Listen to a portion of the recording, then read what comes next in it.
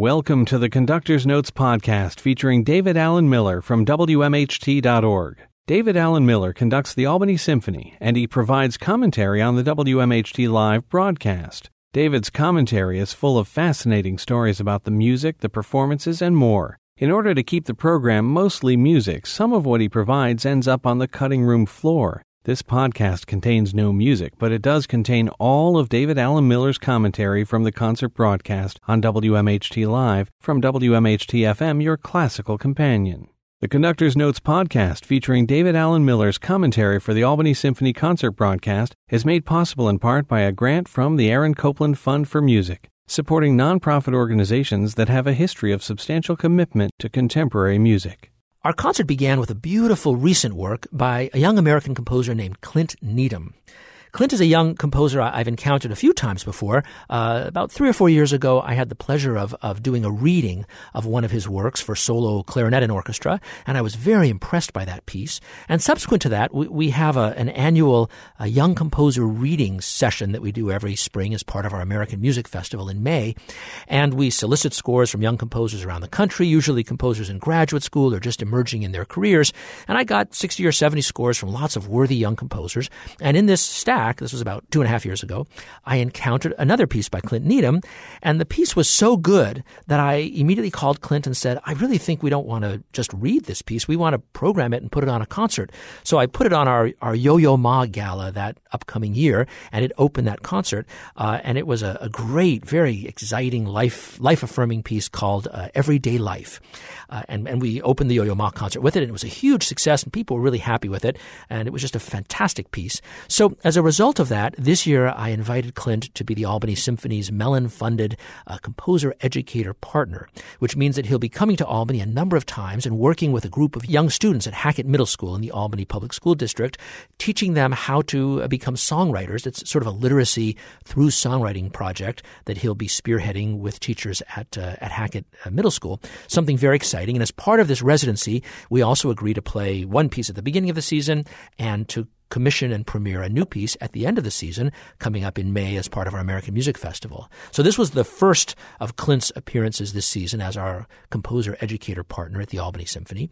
And it's a piece called The Body Electric, inspired, as you might imagine, by that section of Walt Whitman's Leaves of Grass, all about the body electric. And in fact, as Clint described it, the piece is really all about sort of the joy and the pulsing rhythm of life as Whitman expresses it in that passage of the poem. The work is in 3 parts, a very lively, exciting, kind of electric-sounding opening, similarly vital, rhythmic kind of ending with a beautiful sort of ethereal middle section, sort of expressing the beauty of womanhood in the middle between these sort of more general ideas of the body, of the electricity of human life. The way Clint conveys this sense of electricity is very interesting and I think beautiful. Not only does he do it with a lot of wonderful, running, fast, motoric music and a lot of exciting, colorful percussion, but he also has the strings frequently play what are called harmonics, which is where they play very lightly on the string and very lightly touch the string with their left hand, making these high whistling overtones to the notes that sound, again, sort of a little bit like space music. You'll hear it at the very beginning, at the very end of the piece, and also at the beginning of this slow, beautiful middle section. So here now is a beautiful recent piece by the young American composer Clint Needham to open our Josh Bell Gala celebration. It is Clint Needham's orchestral piece, The Body Electric. This is the Conductor's Notes podcast, only from WMHT-FM, your classical companion, and WMHT.org. That was Clint Needham's recent work, The Body Electric, featuring the musicians of the Albany Symphony, conducted by me, David Alan Miller.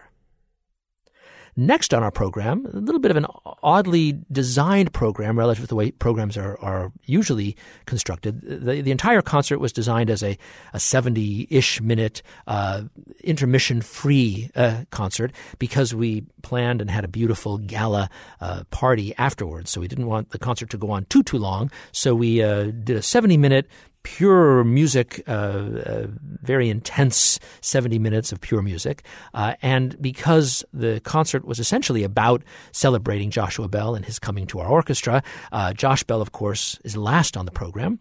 And before Josh Bell, I wanted to do a great masterwork to showcase the incredible beauties of the Albany Symphony musicians. And so I selected one of my all-time favorite pieces. It's the great English work by the great English composer Edward Elgar, his Enigma Variations from 1899, just before the 20th century dawned.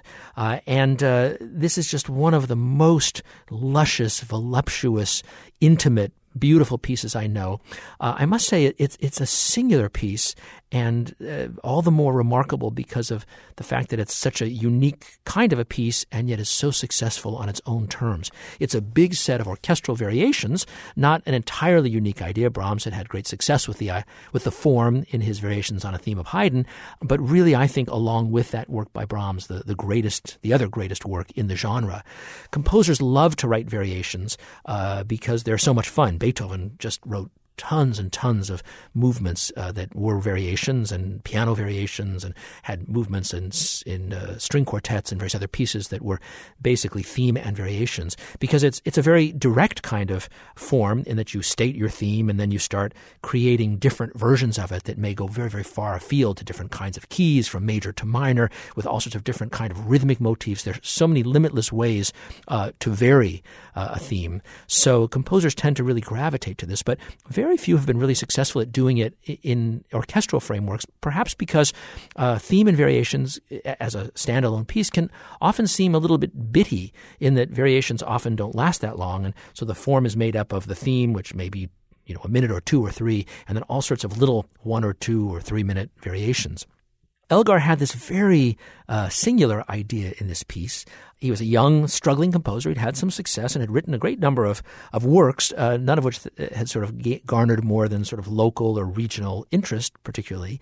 But he was sitting at the piano one evening improvising, and his wife, his beloved wife, Carolyn Alice, said to him, that sounded like an interesting idea. Play that again. And he said, well, and he played it, and she said, well, that sounds like a good idea. He said, I don't know if it's a good idea, but I think something could be made of it. I wonder how it would sound if our friend so-and-so if it were expressing what he's like. And then he played it somewhat differently. Or how about our friend so-and-so? What would she sound like if she were doing it? And so he started sort of making up these improvisations based on the personalities of many of their friends and colleagues in their community. And this gave him this great idea to essentially fashion this set of variations as a group of pictures of many of their friends. And in fact, that's the way the piece unfolds. It begins with this beautiful, beautiful theme, and immediately that's linked to a variation, which is an expression of his wife, Carol Alice, with whom he was very close and who really was, in a way, his muse. It was always she who was telling him what to do, and who he always said that without her pushing him along, he never would have amounted to very much as a composer. In the case of this first variation, the orchestra plays the theme very, very quietly, and you hear in the woodwinds this kind of loud whistle, doo-doo-doo-doom, doo-doo-doo-doom. And that actually was a whistle that she would use to call to him when she wanted him to come to dinner. So he encrypts or encodes these little personality traits. And as the variations unfold, each one is a different picture. Some, they have a lovely friend, Dora Penny, who has a little bit of a speech impediment. So her variation has a little ba-ba-ba-bum, ba-ba-ba-bum in the woodwinds that sort of indicates her little speech impediment. They had a friend who was a violist, Isabel, who had trouble crossing strings with her bow. So the whole movement is bum, bum, ba, trying to cross the bow in the viola section from string to string, and sort of an homage to this challenge she faced. There's one about a friend of theirs who had a dog, and essentially, and the dog would love to run into the river and jump and bark and then come off on the shore and shake himself off. And that whole movement is essentially a picture of this dog jumping into the river and paddling and coming out and shaking himself off. So Elgar had incredible fun with these variations, and because they were so much about his world and about his friends, there's a sort of intimacy to them that I always feel sort of draws us, the listeners, in to sort of feel like we're part of his world. Whether we know exactly what he's expressing in any given variation, we always have a sense that he's telling stories, very intimate stories about his friends and loved ones. There's a variation about a friend of his who was a cellist, and it begins with a wonderful amateur cellist, and it begins with a beautiful little cello solo pretty far into the variations. And perhaps the most famous of all the variations sits kind of right in the middle. It's this movement called Nimrod. Nimrod, of course, the hunter in the Bible, and Elgar's publisher and best friend was a man named Mr. Jaeger, and Jaeger is the German word for hunter. So as an homage to Jaeger, he wrote this piece, Nimrod, this movement for Jaeger. And it's that beautiful, slow, expressive movement that just is the most gorgeous thing that now frequently gets played, I hate to say, at funerals, because it's such a heart-wrenchingly beautiful, in a certain way, life-affirming movement. And yet it was inspired by a discussion that he and Mr. Jaeger had about their love for slow movements in Beethoven piano sonatas. Finally, at the end, there's a big, fantastic sort of peroration, grand, culminating finale, which bears all of the variations have initials over the beginning of each variation, and the initials, of course, are of the person who this is the homage to or the tribute to. The last one is Edu, which I guess was a nickname for Edward Elgar himself, and this is this kind of big, jovial, jocose, English triumphant finale. And at a certain point, even an organ joins in to give it this fantastic ending. Interestingly, Elgar had actually added the last, probably about a minute and a half of music. When the work was premiered by the great German conductor Hans Richter, both Richter and Elgar's friend, publisher Jaeger, felt that the end was too abrupt and encouraged him to add more to give it more finality. And in fact, he did then do that, and that's the version we all know today. So it's a very dramatic, beautiful finish. But at the same time, there's this incredible intimacy and warmth and Brahmsian, Edwardian beauty to the piece that I think makes it one of the most gorgeous of all English symphonic pieces, as well as one of the great culminating works of the Romantic period in music generally. It happened that this was, for Elgar, his absolute breakthrough music, and it made him a household name in England and really around Europe and eventually the world. And from this point on, he was kind of the great man of English music. So a glorious work, Edward Elgar's Enigma Variations. It's played by the Albany Symphony, conducted by me, David Allen Miller. This is the Conductor's Notes podcast, only from WMHT-FM, your classical companion, and WMHT.org. The Conductor's Notes podcast, featuring David Allen Miller's commentary for the Albany Symphony concert broadcast, is made possible in part by a grant from the Aaron Copland Fund for Music, supporting nonprofit organizations that have a history of substantial commitment to contemporary music. The final work on our program was none other than Max Bruch's magnificent Violin Concerto No. 1, featuring the legendary violinist Joshua Bell, I think in his third visit to the Albany Symphony. We're very proud to be able to work with artists of the caliber of Josh Bell and Yo-Yo Ma and Itzhak Perlman. I must say that, one of the greatest things, in addition to the fact that it's just so exciting to have artists of this caliber with us in our community before our public, is that when we play with artists of this stature, it so elevates the playing of the orchestra and me. It sort of makes us feel like, and in essence become, superstars.